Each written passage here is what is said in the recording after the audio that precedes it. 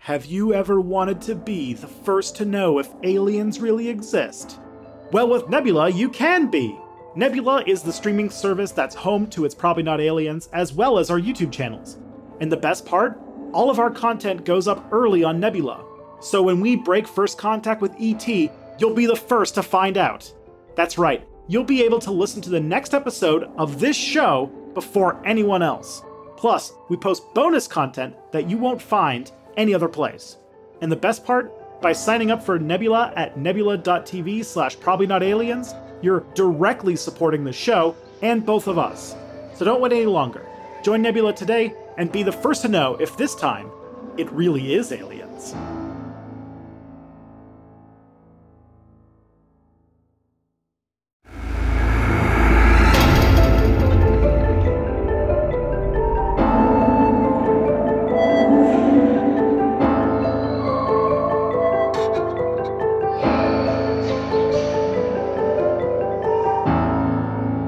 I guess we should probably address the controversy, the important controversy, which is that I made the greatest mistake I've ever made in the history of this podcast by misattributing the creator of The Thing to not John Carpenter, but to David Cronenberg. And I will now never stop hearing that for the rest of my life. This is the thing. I'm glad you brought that up, because I was also going to bring it up. That out of all of the things that we've gotten wrong on this show, like, we try our best. And when it comes to specifically like science related things, you know, neither of us aren't scientists, right? So we've definitely got some stuff wrong before. However, nothing has made the audience more upset than when you said David Cronenberg's The Thing instead of John Carpenter's The Thing. And you said it so confidently that I just rolled with it. I was like, maybe Tristan's right. I don't think it was, I thought it was John Carpenter, but maybe he's right. Maybe I'm wrong. I think in my mind, I just put all of the body horror directors in like one little cubicle in my head. And I was like, oh yeah, it was Cronenberg. He's the body horror guy. So obviously he did it, right? So we just want you audience to know that we know our biggest mistake, and we promise not to make any more mistakes ever. Yep. And to ensure that, and also as a way of saying penance, we decided to bring back a favorite. First achievement unlocked, first return guest, friend of the pod, and It's Probably Not Aliens resident biblical scholar, Andrew Mark Henry. Thanks for having me. Achievement unlocked indeed. Second time is a charm. Yeah, and this time you're not in Egypt, so I'm not recording this on 9 a.m. on Sunday, which is nice. Yeah, and I'm not recording after business hours. So yeah, back in the U.S. Very exciting. Yes, I think that was one of the one of our very first episodes. In fact, was with you on it, and that has been that's been a fan favorite. I gotta say, people loved it. People love having you on and hearing your expertise, especially because it's in an area that, as Tristan has alluded, he's not a very religious person, and I really only know the stuff that I was taught in, Sunday school. So having someone like yourself who is much more knowledgeable about the history and the culture of these religious studies is extremely helpful as we make our pledge to never get anything wrong ever again. Right. Yeah. Well, the great thing about religious studies is, I say this all the time, that you don't need to be a Christian or atheist or pagan or whatever to study your religion. It's just an interesting topic in its own right that you can approach from any perspective. So yeah. Absolutely. So yeah. So responding to that flood of comments we got about The Thing. Yeah, I'm using this one. We're today talking about The Flood. You know those happy Sunday school pictures of all of the animals 2 by 2 going on the ship while God smilingly commits mass genocide. We're doing that one today. Save some animals. We're going to be doing the one where a person has been cursed for all time because he made fun of his dad for getting drunk and passing out naked. Favorite Bible story. Don't know why that didn't make it into the Russell Crowe movie, but oh well. See, my go-to reference for the flood, for a movie about the flood, would be Evan Almighty, the very much appreciated sequel to Bruce Almighty that everyone loved so much. That was about him building a big boat. We all know that one. Yeah. Yeah. We'll say The Russell Crowe movie is just one of the biggest missed opportunities. I thought it was terrible, but I'm like, what interesting source material that you could have worked with. Instead, it really flopped. Like, it turned into some weird, like, swords and sandal battle near the end. It's like, having a flood, a global destructive flood is interesting enough. You don't need to add a battle. I just remember walking out just feeling like, oh, missed opportunity. Oh, man. So, yeah, today we're talking about Noah's flood. And this takes us back to a few episodes that have kind of touched on it. First, when I was in a haze of sleep deprivation and I was just up to my arms in dirty diapers and breast milk. You did an episode where you talked about weather and the idea of aliens having advanced super weather machines. Yes. Long story short, ancient aliens said that big storms, all big weather events, are actually caused by aliens, even in the modern day. So we took that one and we examined it, and you can come up to your own conclusion with that one, but I don't know if we were especially convinced. Yeah, and so I came through all of those and went on some tangents to realize I tried to look at like historical stuff that they then blamed this weather control stuff on. Mm-hmm. And the topic of this and the next episode of this podcast are basically famous historical cases where aliens supposedly used their Dr. Death's weather machine to create a flood that will destroy the world. And this also makes a reference to another sort of like side alien UFO era conspiracy where we were talking about with Trey about the Nephilim and about these sort of like angel hybrid people. And we go into another side UFO theory when talking about the whole theory that the Anunnaki are here for Earth gold, that delicious Earth gold. Yeah, they need Earth gold specifically. Yeah.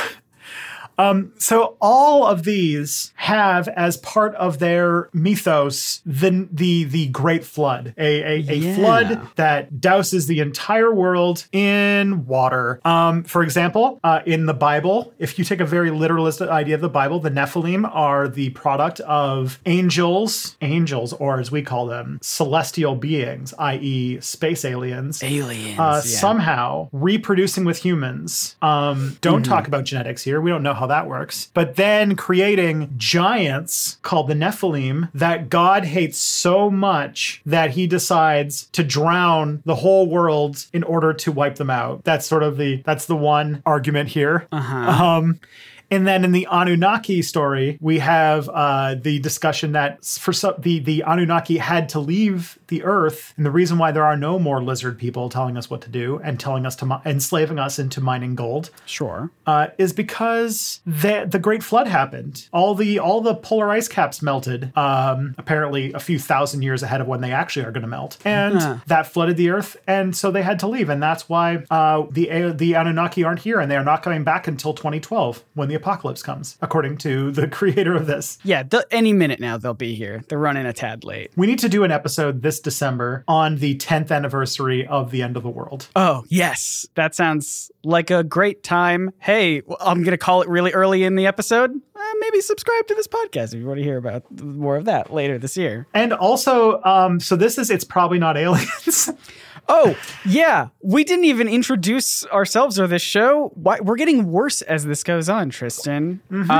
Hi, my name is Scott. I know nothing. About anything. I'm here to just sort of listen and learn and ask questions and sometimes make jokes that may or may not be good. And I'm Tristan Johnson. I am rapidly getting myself a seminary school degree in order to do this podcast. And we got Andrew Mark Henry. I'm Andrew Henry. I am a scholar of religious studies. I focus specifically on late Roman religion, specifically demonology and magic, so the weird stuff of antiquity. And I also know a thing or two about biblical studies, so hence here I am. I cannot wait until we actually get to do the demons episode, and then we can bring you in and we can do it. It'll be great. But yeah, so this is a real hodgepodge where basically several mutually exclusive ancient alien theories all all hinge on just the accepted fact that a global flood happened. And why does this happen? And there is some interesting things, like that there's a strange amount of global flood myths that show up all over the world. Not only places that might have talked to each other, like Mesopotamia and the Bible and in Islam and even Hinduism, but there are global flood stories in China. There are global flood stories among the Norse and the Irish, Polynesians, Maya people, even the Ojibwe and some South American nations have global flood myths. Even goes as far as Aboriginal tribes in Australia. So this is a remarkably common meme, and I mean that in the most like academic sense of a meme. Yeah. In the human psyche, which I think is very fascinating, an interesting mystery to solve. Yeah, why does it pop up all over the place? That's a good question. The answer might not surprise you, but first, why don't we go on a little short tour of how we got to the Bible flood? All right. Are we going on like a Gilligan's Island 3-hour tour? Yes. right. Several thousand years more, but yeah. Cool. Because what happens is that the Bible's Genesis's flood story, in many of its key details, is sort of a copy of a copy of a copy of a copy from some very, very ancient flood myths that come out of a region called Mesopotamia, which translates to the land between two rivers and is one of the first places. It's sometimes called the cradle of civilization. That's a bit reductive and a little bit Western-centric at this point, but it is one of the first places where we find early human settlements and some of the first cases of human agriculture. So many places and this is in modern day Iraq, have had people living there for like actually stunning amounts of time. Like we're talking like Egypt, like pack your shit. This is like 5,000-6,000 year long societies. Wow. Like wild amounts of time. So the most common, considered like the preamble or the beginning of what would become the flood myth, goes to Gilgamesh. Yes. Gilgamesh, a king. Yeah. This is what I've heard of this story. And I mean, aside from the fact that Gilgamesh was one of the main characters in Marvel's Eternals recently, but even before then, this name rings a bell and this story rings a bell in my head. You should, because in some places, at least when I took a comic book class a long, long time ago, Gilgamesh was described as the first superhero.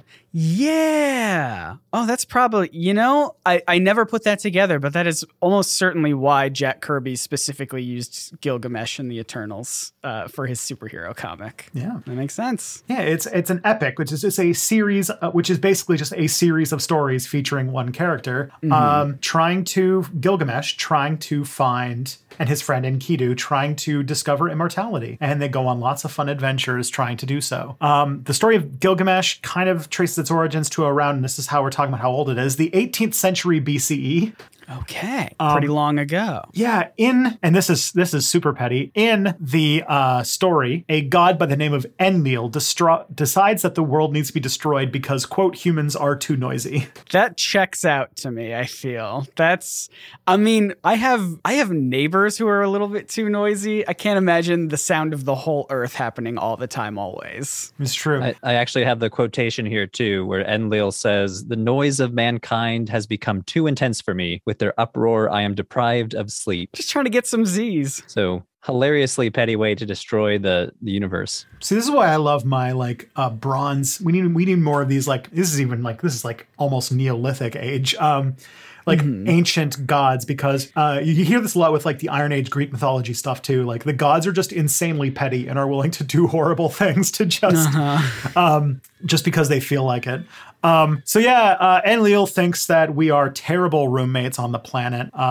And decides to fix it by flooding the whole world, like you do. Another entity named Enki warns a hero by the name of Utnapishtim and says that he should build a boat so that life on Earth can survive. And that feels very Noah-esque, does it not? Utnapishtim, was he a proto-Noah? Proto-Noah. Yeah, I mean, it seems like there are several proto-Noahs, as it were. So the Mesopotamian flood narrative actually stems from there's like three versions we can speak of. So there's one that's a Sumerian version, then there's two that are Akkadian. And Akkadian is this Semitic language spoken in Babylon and by the Assyrians. So if you've ever seen cuneiform tablets, that's Akkadian more often than not. So the Sumerian flood story, it's written on a tablet that 2/3 of the tablet are missing. So we really don't really know the context of the flood story. We're kind of just thrown into the middle of the narrative. But here, the proto-Noah is a king named Ziusudra, and he's called upon to build a boat, save the animals, and the seed of mankind. And Ziusudra means he of long life. So that's interesting. His name has a specific meaning. And in another version of this Sumerian version of the story, it's revealed that Ziusudra is both a king and a priest of the Sumerian god Enki. So already we're seeing this idea of a relationship between a boat-making guy who saves humanity and, having a close relationship with one of these big gods. The other two versions are an old Babylonian version called Atrahasis. Atrahasis is the name of another proto-Noah. His name means exceedingly wise. And this probably dates to the 18th century BCE. But obviously these Mesopotamian flood stories, they stretch back way more than the 18th century. So, flood narratives don't really start popping up until around 2000 BCE, at least as we have the evidence. But we can assume that these stories stretch back further. And this is Atrahasis is the hilarious one where Enlil is like, hey, humanity is too loud. I can't sleep. And the real problem is overpopulation. Like for whatever reason, he seems very concerned about human overpopulation. And he tries several times. First, he sends a plague, but the god Ea thwarts it, saves humanity from the plague. Then he tries to send, I forget the second, he tries to send another way to kill them that fails. And then finally, he sends a flood, which mostly works, but Atrahasis builds an ark, saves humanity and animals, and him and his family are granted eternal life. So it's like, thank you for saving everybody. You get eternal life. But now the gods kind of put on strictures to humanity. It's like, now we're going to have infertility and child mortality to help keep population down. Oh, that's a bummer. It's kind of a bummer. So it's interesting that at least in the Atrahasis epic, there's like this real concern about overpopulation. And when I think about like somebody writing this in Babylon in 1800 BCE, you can imagine like what urban living would have been like. So I'm just thinking like squalid urban living in 1800 BCE to underlie the concerns of this text. But I don't know if I'm off basis on that. Yeah. Don't Enlil seems like a Bill Gates of his time who wants to reduce the human population by a huge amount. That's a bad story. But yeah, this is it's a big story. It shows up over and over again in Mesopotamia, and as we know, a lot of civilizations surround the sort of Mesopotamian region, and so a lot of further civilizations picked up on it. One example would be the Satapatha Brahmana, which is the story. It's a story very similar, which comes from the Vedas, which are sort of like the holy texts of Hinduism. This one comes from much later, like over 1,000 years later, in the 6th century BCE. And features Matsya, which is the fish avatar of Vishnu. And Vishnu appears to a person named Manu, which in the Vedas is sort of a reference to a generic person. Manu is sort of the Sanskrit word for like man or person. Just a guy. Just a little boy. Yeah. And so Matsya, the avatar, warns him of the deluge, and this man builds a giant boat. Matsya then grows to a humongous size and guides the ship to safety on the peak of a mountain, which also shows up in the Noah story, if I remember correctly. Yeah, that's why they're always looking for the ark on mountains, right? And that they then use the Vedic sacrificial rites to repopulate the earth after the flood, or to reestablish life. So there's a lot of like similar beats going on here, and this is a story out of India. So this shows just how it traveled a lot. Then in Greece, you've got the story of Timaeus. This is in 360 BCE, and it's a story about how humans anger Zeus because, and this is ironic as hell because Zeus, but Zeus gets mad at humans for doing all these wars. They don't like how violent humans are. So Zeus is like, I'm gonna flood the world. I guess Poseidon was busy. I don't know. Feels like a better person to fit that story, but whatever. But then humanity gets warned by the ever so tricky Titan Prometheus, and after 9 days and nights, Timaeus builds an ark, world saved, mountain happens all over again. It's all the same. Furthermore, these sort of descendants of those Mesopotamians, the Zoroastrians, would also have a very similar story, which is through the entity named Ahriman, who uses a drought to destroy the world instead. Oh, kind of an opposite thing. Yes. The inverse flood. Yeah. Well, here's the thing, and this is what's interesting, is because Zoroastrianism is very preoccupied with dualism, and so the idea of like an anti-flood actually kind of fits the thing. And it's done. Ahriman is like this Zoroastrian like spirit of destruction and evilness, and consider like basically the main adversary. Like if I were to say this is like the beta concept of Satan, wouldn't be the most far off thing, because Zoroastrianism there's a lot of fun Zoroastrian clues in the Bible. Like, did you know that the Zoroastrians have a savior god that represents the sun and has 12 disciples that are represented by the 12 zodiacs or whatever? I'm not sure about that. Maybe there is, but I know that the idea of Satan possibly draws influence from the Zoroastrians. So, the Judahites, the southern kingdom of Judah, was taken into exile into Babylon, and then when the Persian Empire takes over, a lot of Judahite theologians came into contact with Zoroastrian theologians. So later on in Second Temple Judaism, we start seeing the concept of a kind of quintessential evil being named Satan, who's largely absent from the Hebrew Bible. There is a Hasatan, the Satan, who appears in the book of Job, but he seems more to be like a more ambiguous person, and Hasatan is more of a job title. He's the adversary in the divine counsel of God.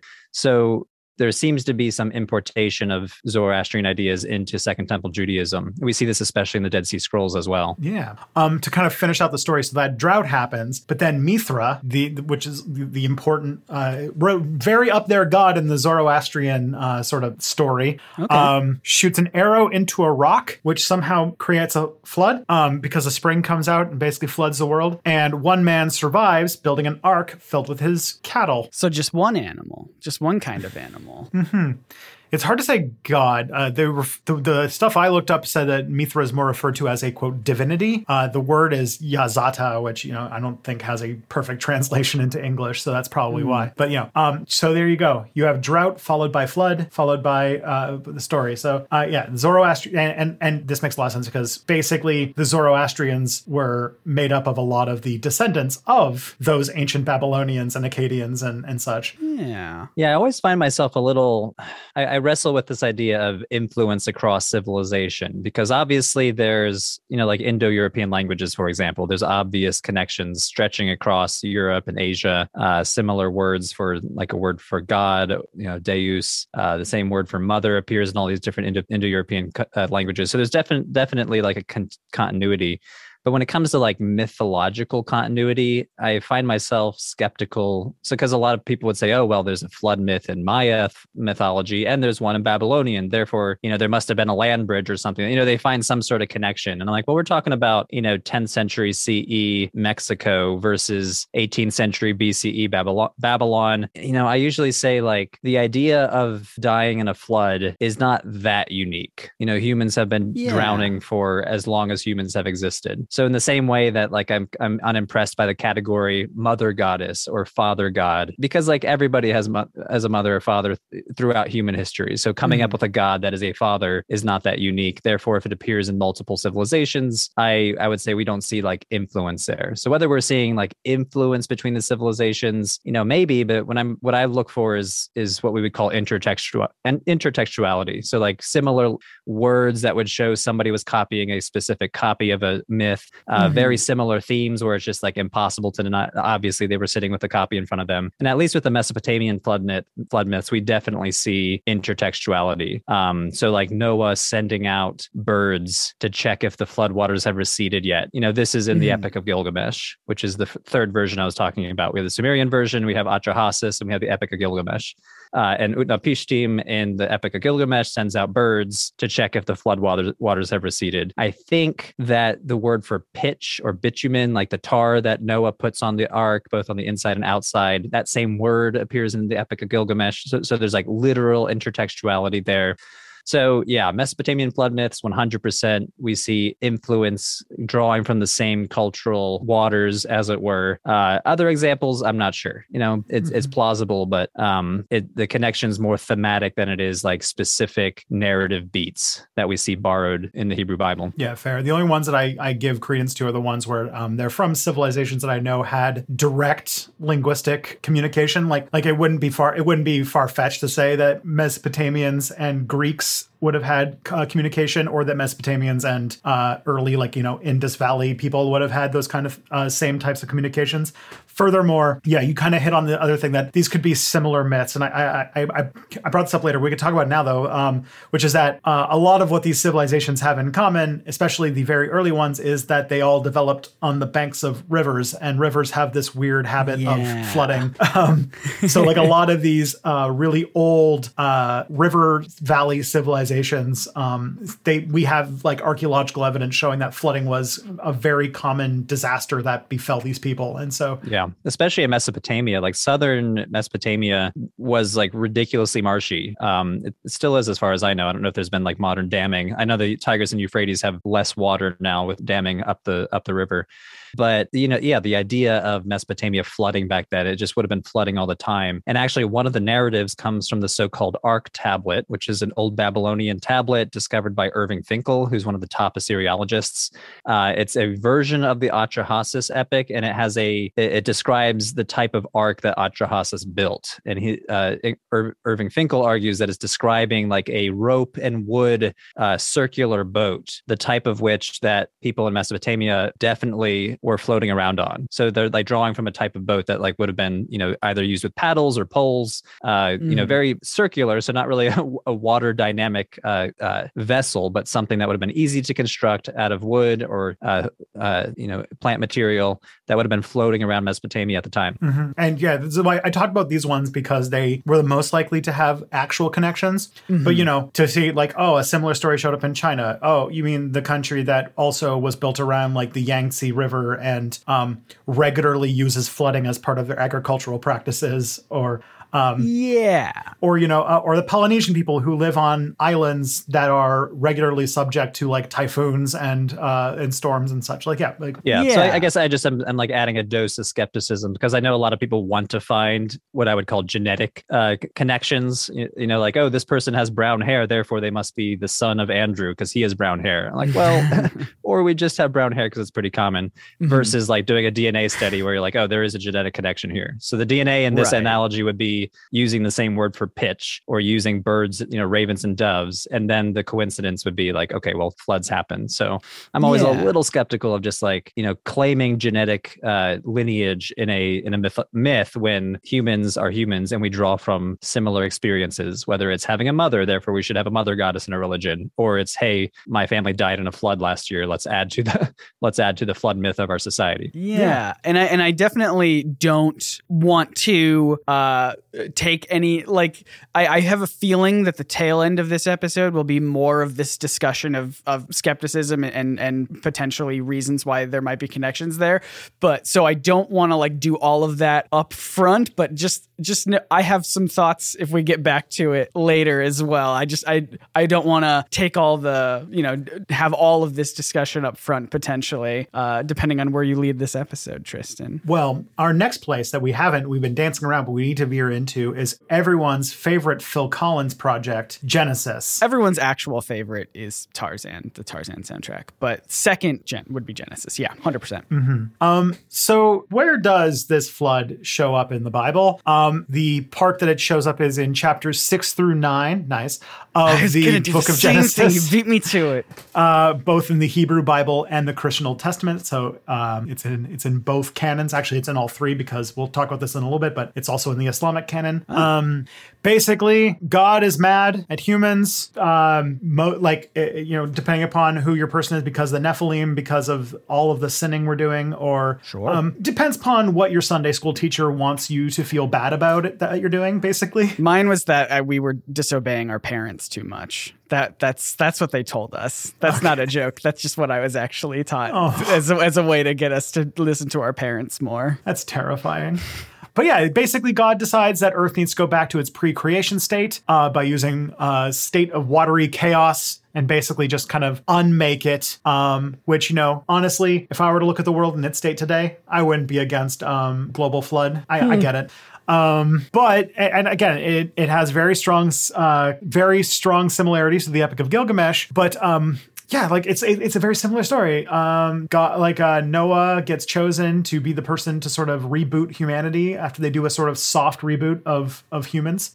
He builds an ark, gets 2 of each kind of animal. Very important to mention each kind, because when you get into young Earth creationism, that becomes quite a thing. And after, I believe, 40 days of flooding, 40 days the waters and 40 recede, and the ark lands on a mountain. The waters recede, a rainbow shows up, and God says, all right, I promise to never do that again, but be good. Yeah. There are interesting themes to look at here, too. So I mentioned earlier, notice how there's a relationship between the man and the God in the other versions I mentioned. So the Sumerian version and the Atrahasis, Atrahasis has a relationship with Ea. And in the Atrahasis epic, Enlil causes the flood, and it's viewed as a wicked thing. The gods are upset that Enlil did this, and the text explicitly says a wicked deed that Enlil has just done.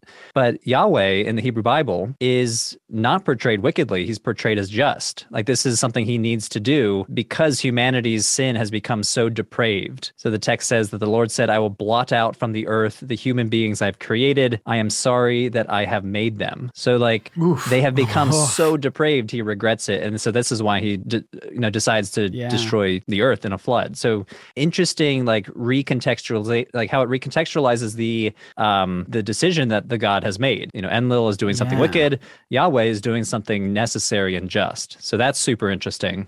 Yeah. Another interesting to notice is the use of water. So in Babylonian creation myth, water, there's this primordial watery chaos that is brought under control in the process of creation. And this is also in the Hebrew Bible. So Genesis 1:1, in the beginning, God created the heavens and the earth, and God is floating over this primordial water. And it says that God separates the waters. He puts waters in the deep, and he puts waters, in the sky, basically, above the firmament. And when God causes the flood in the Hebrew Bible, those 2 storehouses of water are unleashed. So it says water comes up from the deep, and it says that I think it uses the word windows, the windows of the sky are opened and the waters are brought out. And I like thinking of this as the sluice gates of a dam. So it's letting forth this primordial water that represents chaos to basically recreate Earth. It's a process of recreation, not just destruction. And it's using this imagery of water that's just so strongly evident in not only the creation myth of Genesis, but in the creation myth of Babylon. Mm-hmm. Yeah, absolutely. Yeah, there's a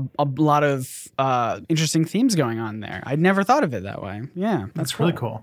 What I also think is interesting, and I imagine that, Andrew, you'll have probably more to say on this than I can, but also that this is part of a section of the Bible that there's a growing academic consensus might be a lot younger than we thought it was, which is called the primeval history, which is a reference to the first 11 chapters of Genesis, which are thought of as a late composition that was attached to sort of make an introduction. So, the first 11 chapters of Genesis wrap up all the basics of how the world got to the way that it was at the time that it came out.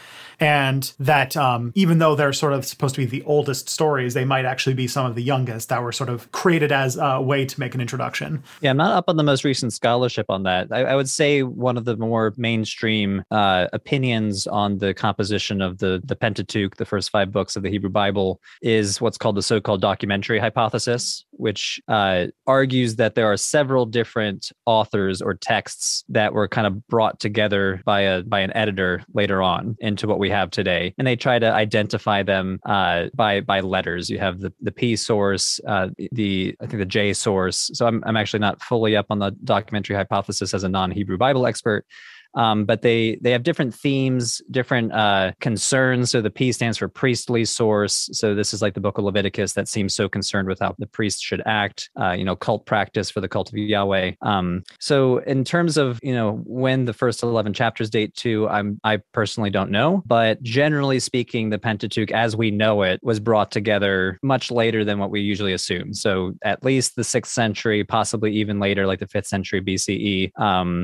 There's one idea that, when the kingdom of Judah was brought into exile into Babylon, this is when they would have started seeing more connections between the Babylonian creation myth and their own creation myth. And it got renewed interest in it, even if it dates back further. But yeah, we're dealing with, the Atrahasis epic, 18th century BCE. This is before the people of Israel even existed. The earliest archaeological mention we have of the Israelites is like 1300 BCE. And the actual Genesis text itself is much later. So 6th century or later, generally speaking, thought of to have been compiled under King Josiah, who was ruling during the 600s, I believe. Yeah. Some of the evidence they use to make that argument is that these opening chapters have some sort of introductions of myths from surrounding civilizations like Mesopotamians and even one Egyptian story that's including the Great Flood as part of it. You got the Adam and Eve, you got the first murder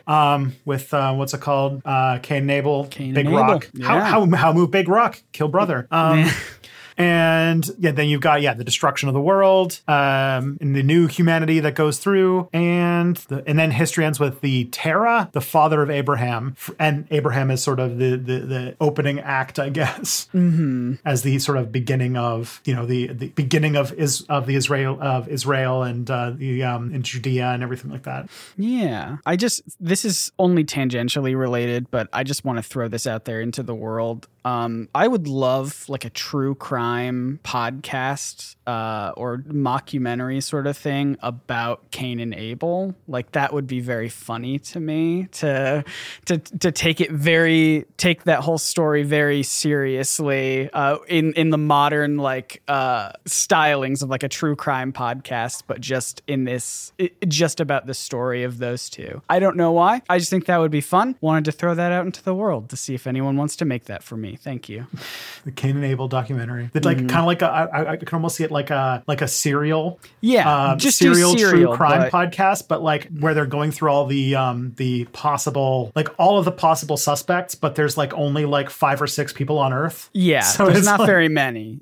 Where is he? He says he's missing. Where is he at then? I don't know. Yeah. The other thing too that kind of shows this like multiple authors thing is that there's a lot of strange details in the flood story. There's actually like contradictory details in the text. Details like how many animals are on the ark and how long the flood lasted are different in different places. Yeah. And so this happened, and it's been interpreted by different religious traditions. Christians refer to the flood as a symbol of as sort of like a proto version of the savior, the salvation of Christ. The whole like God did the bad thing, and now he loves you. And that shows it that from that point on, now he loves you. Maybe that's the part where God goes from wrathful and angry to the one that is, the one of like more Christian myth. And then also in the Quran, the figure Nuh has a story has a very similar story to Noah, and except that he preaches Islam. So that's like the general idea of the flood. So it's popped up all over the place. It's in all sorts of different, periods of time, all sorts of different cultures and civilizations. It's all over the place. So obviously the big question then is like, was it real? Was there really a global flood? Yeah. What's the story here? How do we understand what was happening? Well, was there a great flood, Scott and Andrew? The answer will come right after these messages. All right. See you in a bit.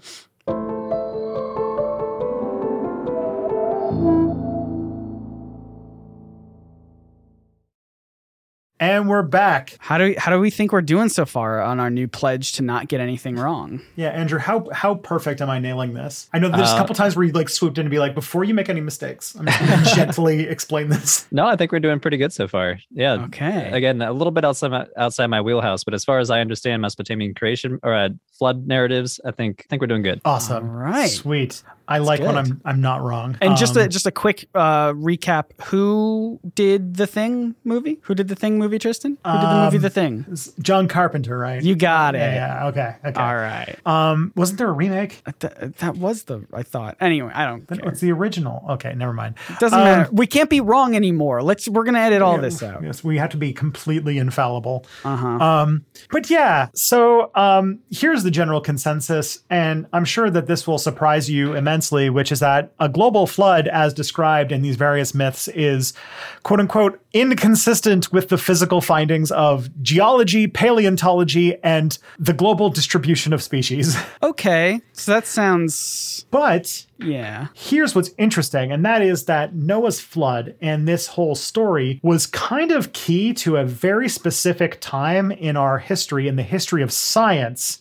And that our understanding of the flood's role in history might have been like one of the first big cracks that led to the shattering of the common belief in biblical literalism. Okay. I'm intrigued. Continue. Sure. So, as recently as the 19th century, it was general consensus that the flood happened, literally. Yeah. Bible says it. It's good. That's as far as you need to know. They wrote it down. We're doing good. But then pesky scientists start showing up and digging in the rocks. Hate when that happens. And unfortunately, when they dig in the rocks, they find interesting stuff like sediment layers and fossils, and realize that I don't remember the Bible saying anything about dinosaurs. That's a big one. Yeah. So there was this weird period in the 19th century where geologists were really starting to come into their own as a scientific endeavor. And there was this equally strong movement. Well, I don't know about equally strong, but there was a very pronounced movement of theologists working with some sort of rogue geologists trying to reinterpret everything that was being discovered by the geologists in order to reaffirm that the flood definitely happened, guys. Gotcha. I will say I was taught once again in Sunday school, I will just keep bringing up my memories of that the answer to the Bible not mentioning dinosaurs is that the Bible also does not mention giraffes. But giraffes are also real and were probably around at the time. And so potentially, people at the Bible times were just seeing dinosaurs all over the place and it wasn't a big deal. And they didn't write about it because it was like, yeah, this is what happens. These are dinosaurs. You say giraffes are real. I'm skeptical. I don't know if an animal with a neck that long is real. I think another argument brought out is that the book of Job mentions something called the behemoth and the leviathan. So these two mythical beasts, as it were. And I've heard it argued, one of those is like a sauropod, like a apatosaurus, and the leviathan is obviously referring to a T-Rex or something like that. Yeah, so we know of at least two dinosaurs. They were at all, least two. Yeah, it was like Flintstones. They were just like dinosaurs are all over the place. Yeah. Yeah. And I mean, if you were to go into, we'll get into young Earth creationism, but that is generally the belief. But basically what the attempt to fight against the growing consensus in geology came up against was basically just pointing at cases of glacial sediment where a lot of rock had been moved in relatively recent times because of the growing, and I mean, in a geological sense, very recent, because a lot of stone got flattened by glaciers growing over them and then retreating as the ice age ended. And then pointing at that and showing that as a sign of flood. And that's why, but then in 1862, the really big breakthrough happened where a geologist by the name of William Thompson speculated that the date of the Earth was probably between 24 to 400 million years old, which is way younger than it is, but it's still way older than what people thought it was. As a point of clarification, and this is a silly question, but as a point of clarification, when you say between 24 to 400 million years old, that 24 also refers to million years old, right? Yes. It's not like it's between 24 years old and 400 million years old, right? Yeah. Okay.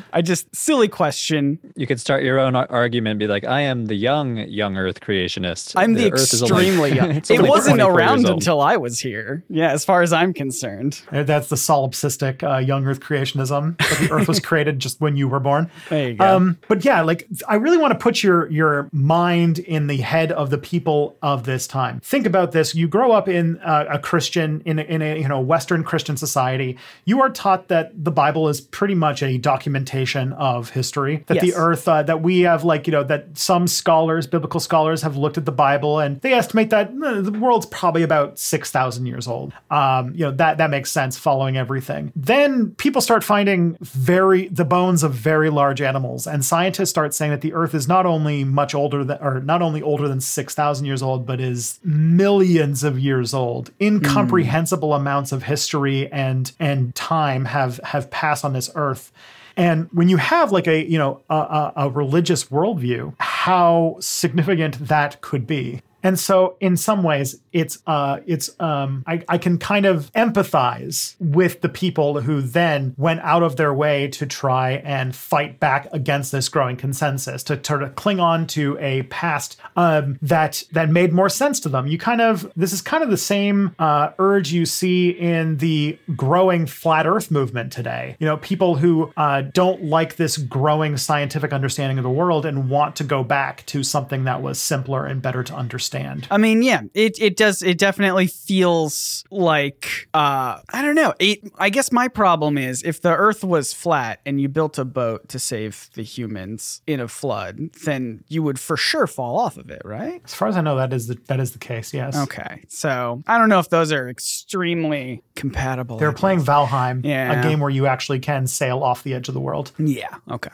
The other issue that came up, and not just geology, but in the study of species distribution. So this is actually a bit older, which is that we had this idea that, we knew all the animals, all the kinds, everything was, connected, all came from Noah's flood. It was perfect. It was great. We did it, nailed it in one. Then we found out that the Americas existed, an entire set of continents that had no connection to the old world for thousands of years, that had a completely, had people on it that had developed a completely parallel set of cultures and an entire different ecosystem made up of very different plants and animals.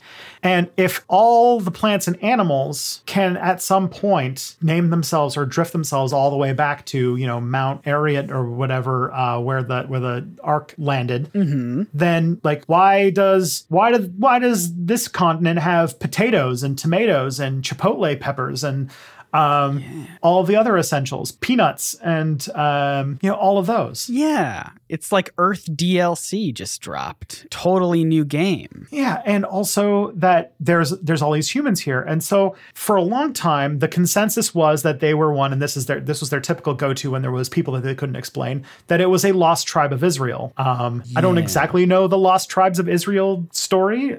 Maybe Andrew, you got that one? Oh man, yeah, this is a deep one. So according to the Hebrew Bible, the Israelites were divided into 12 tribes, most famously Judah, tribe of Benjamin, and they kind of get these parcels of land all throughout the region, stretching from the Negev desert or the Dead Sea all the way up to what's now like the modern day border between Israel and Lebanon.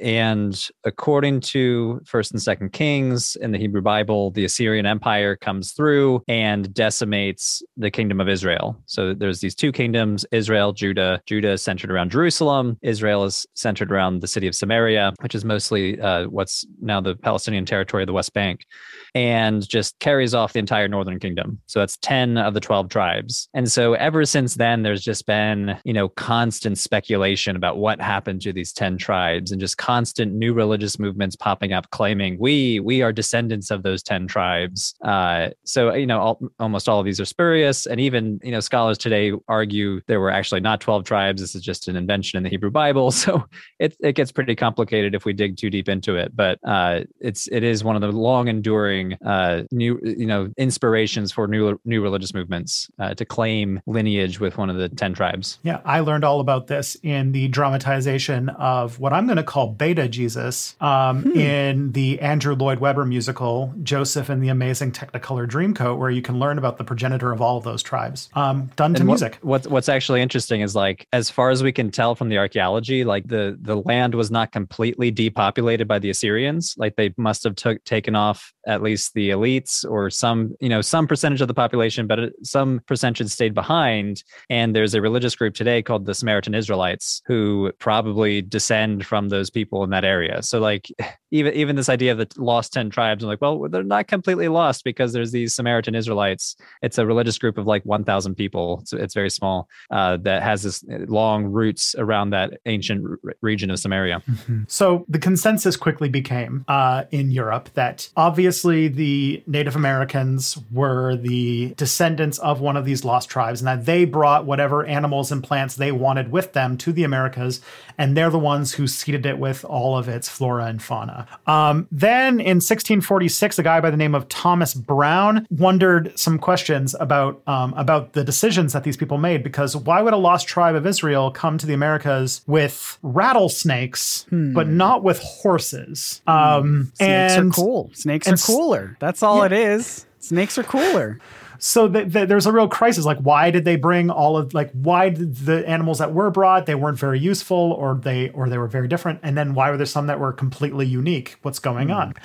So they then had a kind of like a scientific revolution about where animals and plants come from. And they came to a brand new forward-thinking progressive solution, which was that animals and plants just kind of appear out of nothing occasionally. This was called the theory of spontaneous generation.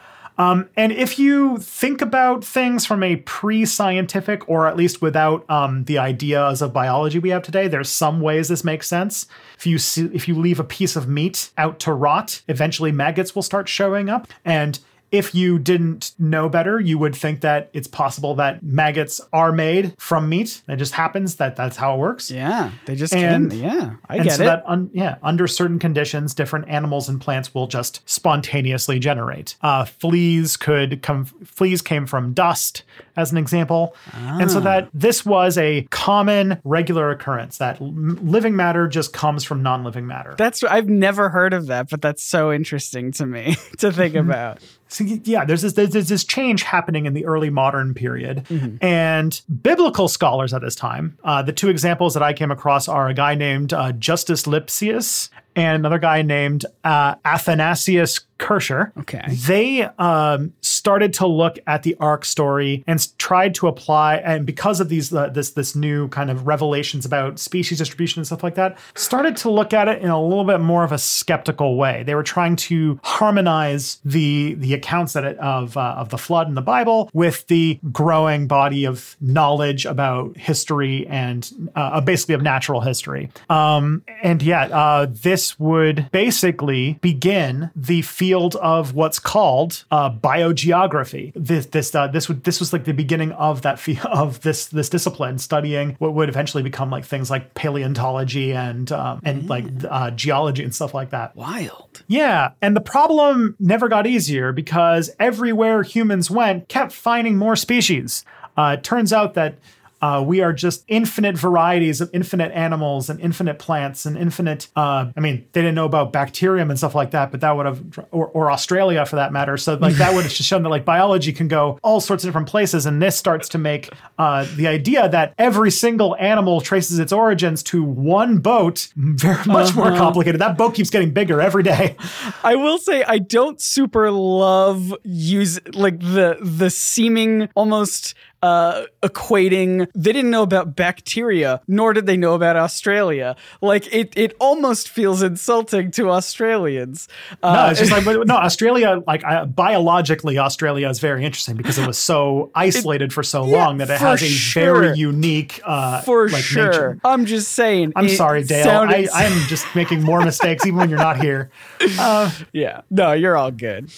So this started to change things, and these early natural historians were trying to they're trying to figure out what the problem was.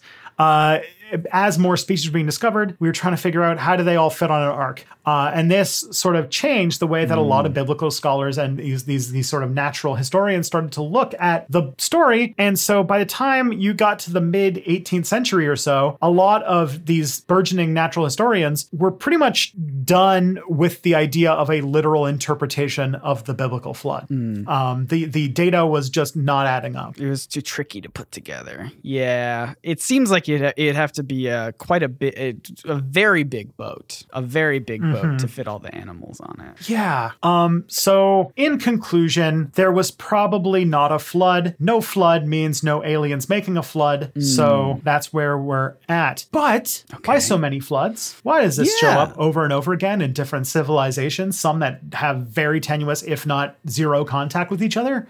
Yeah. We kind of touched on this earlier. Yeah. Many societies began life close to rivers. And I don't know if you guys know anything about biology, but I've heard water is very good for life in general. Pretty good. So we have developed our civilizations next to water for basically as long as we've had civilizations. Yeah, I'm and a fan. when you live next to bodies of water, as somebody who lives like 2 blocks from a river, I know floods are a thing. It's a thing that happens. Oh, yeah. And like that's, as Andrew, you basically said, that floods are a generally accepted part of everyday life in any civilization that lives next to water. And before we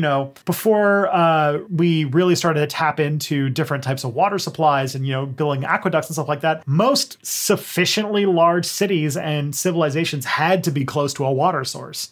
And I want to be clear that I'm saying, like, in general, floods could have inspired these myths, because there is like a subset of people that argue, oh, well, these myths were not inspired by a literal global flood. They were inspired by a local flood, something that was so big and catastrophic that it inspired them to write this down, which I guess is plausible. But like in the grand scheme of myths, they don't always need to tie back to a historical trigger, if that makes sense. Like or could have been added to by subsequent floods. Like we're talking thousands of years, right? Lots of floods can happen in those times. Yeah, exactly. So like, I guess we could say it's plausible. I've even seen an argument that, geologically speaking, the Black Sea might have expanded drastically in a short amount of time, millions of years ago. And some will say, oh, well, the expansion of the Black Sea is what inspired the earliest flood narrative, because they just experienced the Black Sea just flowing over its banks. I'm like, maybe, but like, it doesn't need to be. There's like this knee-jerk reaction to have some sort of rationalistic explanation for mythology,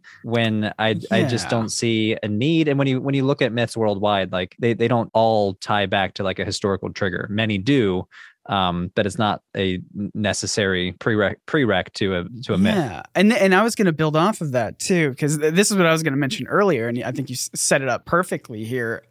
My thought, my kind of observation, and you can tell me if I'm off base here, but it feels to me that focusing so much on one potential sort of shared myth of a flood between all these different cultures, like it seems significant, but you're also like throwing out all of the other myths that are not shared. And so like, it just feels like out of all of them, to find one that seems like it's shared, I don't know, it feels very like cherry picking by like a rule of numbers. They have to, like, at some point you're gonna find some similarities between something if you're throwing everything else out. People are just so obsessed with finding origins, and I don't blame them. Like, I'm interested in origins too, but to posit that, and oranges too, but like the origins of the first flood myth, this was the first flood myth, I just don't think really exists. There's probably someone, one small town had a myth about a flood, another small town had a myth about a flood, and then it just starts accreting and snowballing into this more the Atrahasis myth or the Utnapishtim myth. I again will use the analogy of language, where like, who was the first person to say a word that ended up in the Indo-European languages? Like, there's probably no single moment where that happened, because cultural change is just so messy and happens so slowly and in different ways in different places. So this obsession with finding the original local flood that inspired the mythology, I think, is a wild goose chase, even though I would say that's interesting. Like, if it does stretch back to like the flooding of the Black Sea, then sure, that's awesome. Like, I would love that to be true. I just find myself extremely skeptical about finding the original inspiration. Yeah. Yeah, and like this comes up in Ancient Aliens a lot too, because they do this conflation of different stories that have similar elements just because humans live in similar environments and use that to draw these connections that aren't there. How many civilizations now have we had to essentially try to explain very kindly to the Ancient Aliens people that all civilizations have a sky and see stars, and so they develop stories about stars. I mean, we even talked about in the Ark of the Covenant episode where ancient astronaut theorists might, like, some of them believe that the Ark of the Covenant is in Japan just because there's a religion in Japan that has something similar to an Ark of the Covenant that they carry up a mountain. And it's so reductive in that sense to be like, this thing looks like this other thing. So they're definitely related. Yeah. So yeah, this is a very detailed version of thing looks like a thing. Yeah. But I gotta say that this story about, like generally today, the general acceptance is that the biblical, literal global flood didn't happen. It's not a thing. It's a not fact. It is factant. But of course, this wouldn't be a podcast that has a significant section where I make you sad if it didn't have a section that made you sad. And that is the flood gonna happen? There is still some people who are trying to keep this, like the people who tried to fight the growing field of geology in order to prove that the flood happened by pointing at glacial settlement patterns and saying that must have been the flood. There are still people trying to make the case for a global flood in the days where ground penetrating radar exists. In the 20th century, there have been a group of young Earth creationists that have tried to revive flood geology, as it's called, as part of their overall growing movement to try and oppose the theory of evolution. They are trying to recreate scientifically through cherry picking and all sorts of like extreme leaps of logic, trying to go back to an idea that the Earth was literally made in 6 days, that it is literally 6,000 years old, and that a flood literally did happen. And that any sign in the past of any cataclysmic geological event is evidence of that. And that it has created this small parallel idea of all of these, very well-developed fields of study, but with the very, very different conclusion that it flies in the face of a lot of evidence. So that's fun. Great. Yeah, I wish I had the stats with me. I'm pretty sure a huge percentage of American Christians are young Earth creationists. And it seems to be a specifically evangelical phenomenon. And it seems to be an American phenomenon. Like you'll meet evangelicals from Canada and the UK who are not nearly as young Earth creationist as American evangelicals. So again, I'm kind of outside my wheelhouse. I'd love to sit down with a scholar of American religion to confirm this, but it seems to be kind of this American evangelical Christian thing. And as far as I know, it's very much a reactionary movement from the 19th and 20th centuries in reaction to the growing of Darwinian evolution, the growing of biblical criticism. So the 1800s and the early 1900s was a time of growing scholarship on the Bible. So this is when the documentary hypothesis was first hypothesized. Like, the Pentateuch was not written by Moses. It was written by multiple different sources that were cobbled together. The Apostle Paul did not write all of the letters that say the Apostle Paul wrote them. And this was the early era of biblical archaeology. So explorers were going up and down the Levant, discovering archaeological sites that are referred to the Bible, but also seem to refute things that are in the Bible. Like the invasion of Joshua into the Holy Land doesn't seem to have happened. So the whole fundamentalist movement in the United States in particular seems to be a backlash to those growths in scholarship, both for biblical scholars and for scholars of biology and zoology, stuff like that. Yeah, I mean, and again, I can only speak from my own experience growing up, very religious, but like this is the sort of stuff that I was taught growing up, was specifically as a reaction to scientific and historic advancements and trying to piece together a lot more history of the world. And like I remember very specifically having lessons about trying to refute a lot of these new findings, and as like a reaction to everything that was going on. So like this is it hits home for me a little bit, being like, yeah, it makes sense. Like I was being raised under exactly that, and so I don't know. It's interesting to sort of see in a grander scale what's the timeline of all these events happening, and seeing that I was at least living through a part of it as I was being raised. Yeah, flood geology specifically, the effort to still keep the torch burning, trying to prove that the global flood happened, was primarily a movement within the Seventh-day Adventist Church, which is a church I think is pretty well known for being pretty hardcore. And then a book was published in 1961 called The Genesis Flood. And ever since then, the 1970s, proponents have built on this, and it has become its own sort of parallel scientific endeavor, otherwise known as scientific creationism or creation science, which are probably more common terms that American listeners would probably be familiar with. Yes. Which, like, for the record, as a non-American, the young Earth creationism stuff, whenever I hear about it, is like, that is like one of the weirdest things, where like a huge percentage of American Christians believing that the earth is 6,000 years old is wild to me. Because even Christians here are not, like, that's not a thing. Which, going back to what I said, like you'll have evangelicals from the United Kingdom or evangelicals from Canada attending the same conferences, and even though they share so much theology, like they are both evangelicals, they sing the same worship songs in their church services, they believe the same thing about Jesus' death and resurrection, they don't believe the same thing when it comes to the age of the earth. So I don't know what it is, whether it's the history of that fundamentalist backlash in the 20th century, but something about American evangelicalism really has found fertile ground for young earth creationism to grow. This is like scratching. I'm like scratching at like a packed in piece of rubble in my brain that wants to do a video on American evangelicalism on Step Back. And now it's like, oh, I'm going to have to do this. I'm going to have to make this at some point.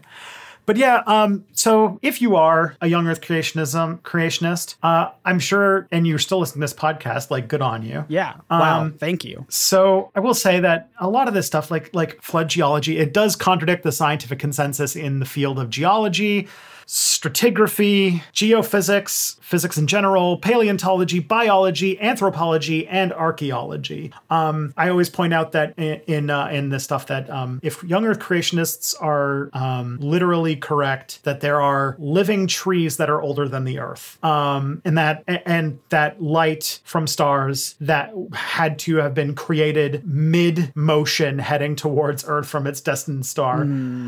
But the thing is, and I don't know if any of us is going to be able to convince you, because none of us, I think, are identified strong Christians at this point, but that you don't, and I try to say this off as possible because we try to not be mean to religious people. I understand religion has a very profound and very valuable and good part of people's lives, but 100%. It doesn't, these stories don't need to be literal for them to have meaning. And that there are people who are very devout, evangelical Christians, even as you were saying about evangelicals outside of the US that dedicate their entire lives to a very fervent and ecstatic belief in their faith that doesn't require stretching your brain beyond recognition to force these Iron Age stories to fit the scientific understanding of the world. I hope does that make sense? Do you have any wisdom? You must have like your fair share of young earth creationists who show up on Religion for Breakfast. How do you have conversations with them? For sure. Yeah, I usually point to the complexity of their own tradition. So, we can just with evangelicalism, you can find evangelicals that are not young earth creationists. So you have evangelical institutions like Liberty University, which, as far as I know, is young earth creationist, teaches young earth creationism in their biology classroom.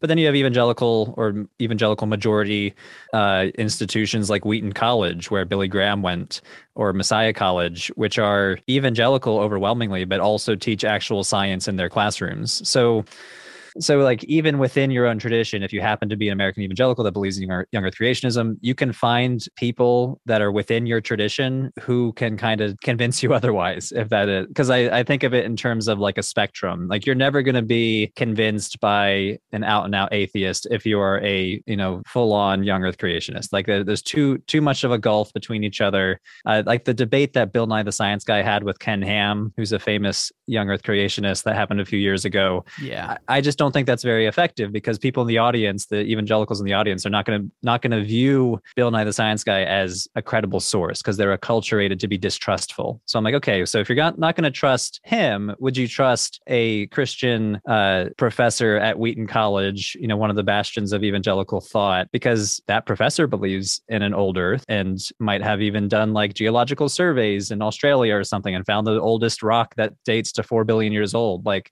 maybe taking their class could help you. It's because too often this devolves into like atheist versus Christian on YouTube. And I'd rather see, Christians that also happen to be scholars who could help, a young earth creationist see what I consider what's much more interesting, which is the vast depth of time that the universe is. Like it's so much older, which makes it so much weirder and interesting, in my opinion. Yeah. Now, it is currently lunchtime, but if, say, tomorrow morning I was like, you know what? I don't think I'm going to have cereal for breakfast. I think I'm going to have religion for breakfast. Where would I go to find you talking very eloquently and intelligently about the things that you are more versed in?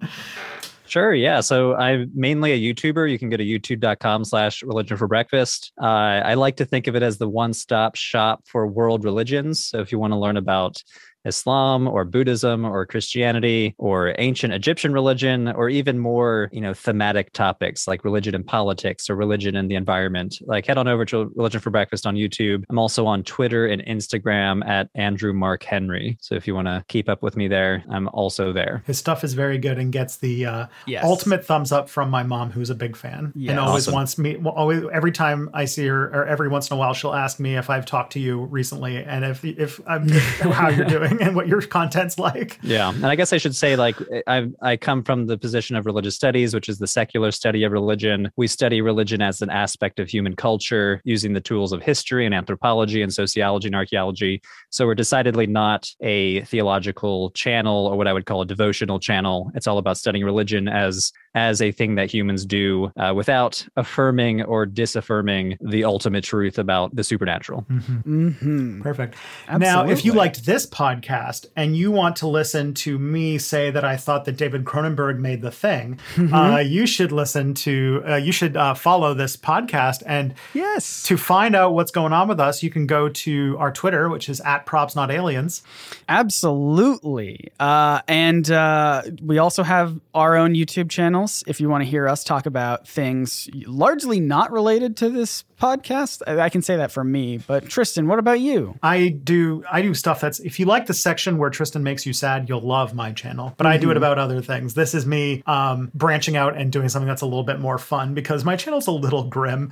I'm currently like elbows deep in a video on the Oklahoma City bombing. And so I'm just like, I just need to talk about Big Flood for a little bit. Talk about some aliens. Yeah. And that channel's called? Step Back, which you can find at stepbackhistory.com. Fantastic. And then me, I have a YouTube channel. It's called NerdSync, NERDSYNC. I make video essays about really anything that I'm interested in, largely comic books and superheroes and cartoons, all that good stuff. I've got a whole bunch of fun videos coming up. One of them is just a rant about Amazon, so like the company Amazon. So look forward to that. Thank you to people who wrote reviews. I want to specifically shout out because iTunes, I didn't realize, only shows us the American reviews unless I specifically request otherwise. So just for you, Tristan, I want to thank our Canadian listeners who wrote in reviews. Thank you to Sam Hanian. Thank you to Slamit99, That Guy Blank, and Regular Man 987. Thank you to all of you for writing reviews on Apple Podcasts. It's a fantastic way to show support for this show, as well as telling your friends. Tell your friends to listen to this show. Podcasts don't have recommendation algorithms, so just keep telling people. Really, word of about mouth is the only way that we grow. And the best, you can just send them to probsnotaliens.com. It's got all of the links to listen anywhere. Thank you so much again to Andrew Mark Henry for being here and making us sound smart and making sure that everything we said was correct and 100% accurate. If Really anything is appreciate it. incorrect, you can email Andrew Mark Henry. Blame me. No, you should subscribe to Religion for Breakfast. It's Yes. genuinely like one of my favorite YouTube channels. So, on that note, we are off, but the truth is out there. Probably.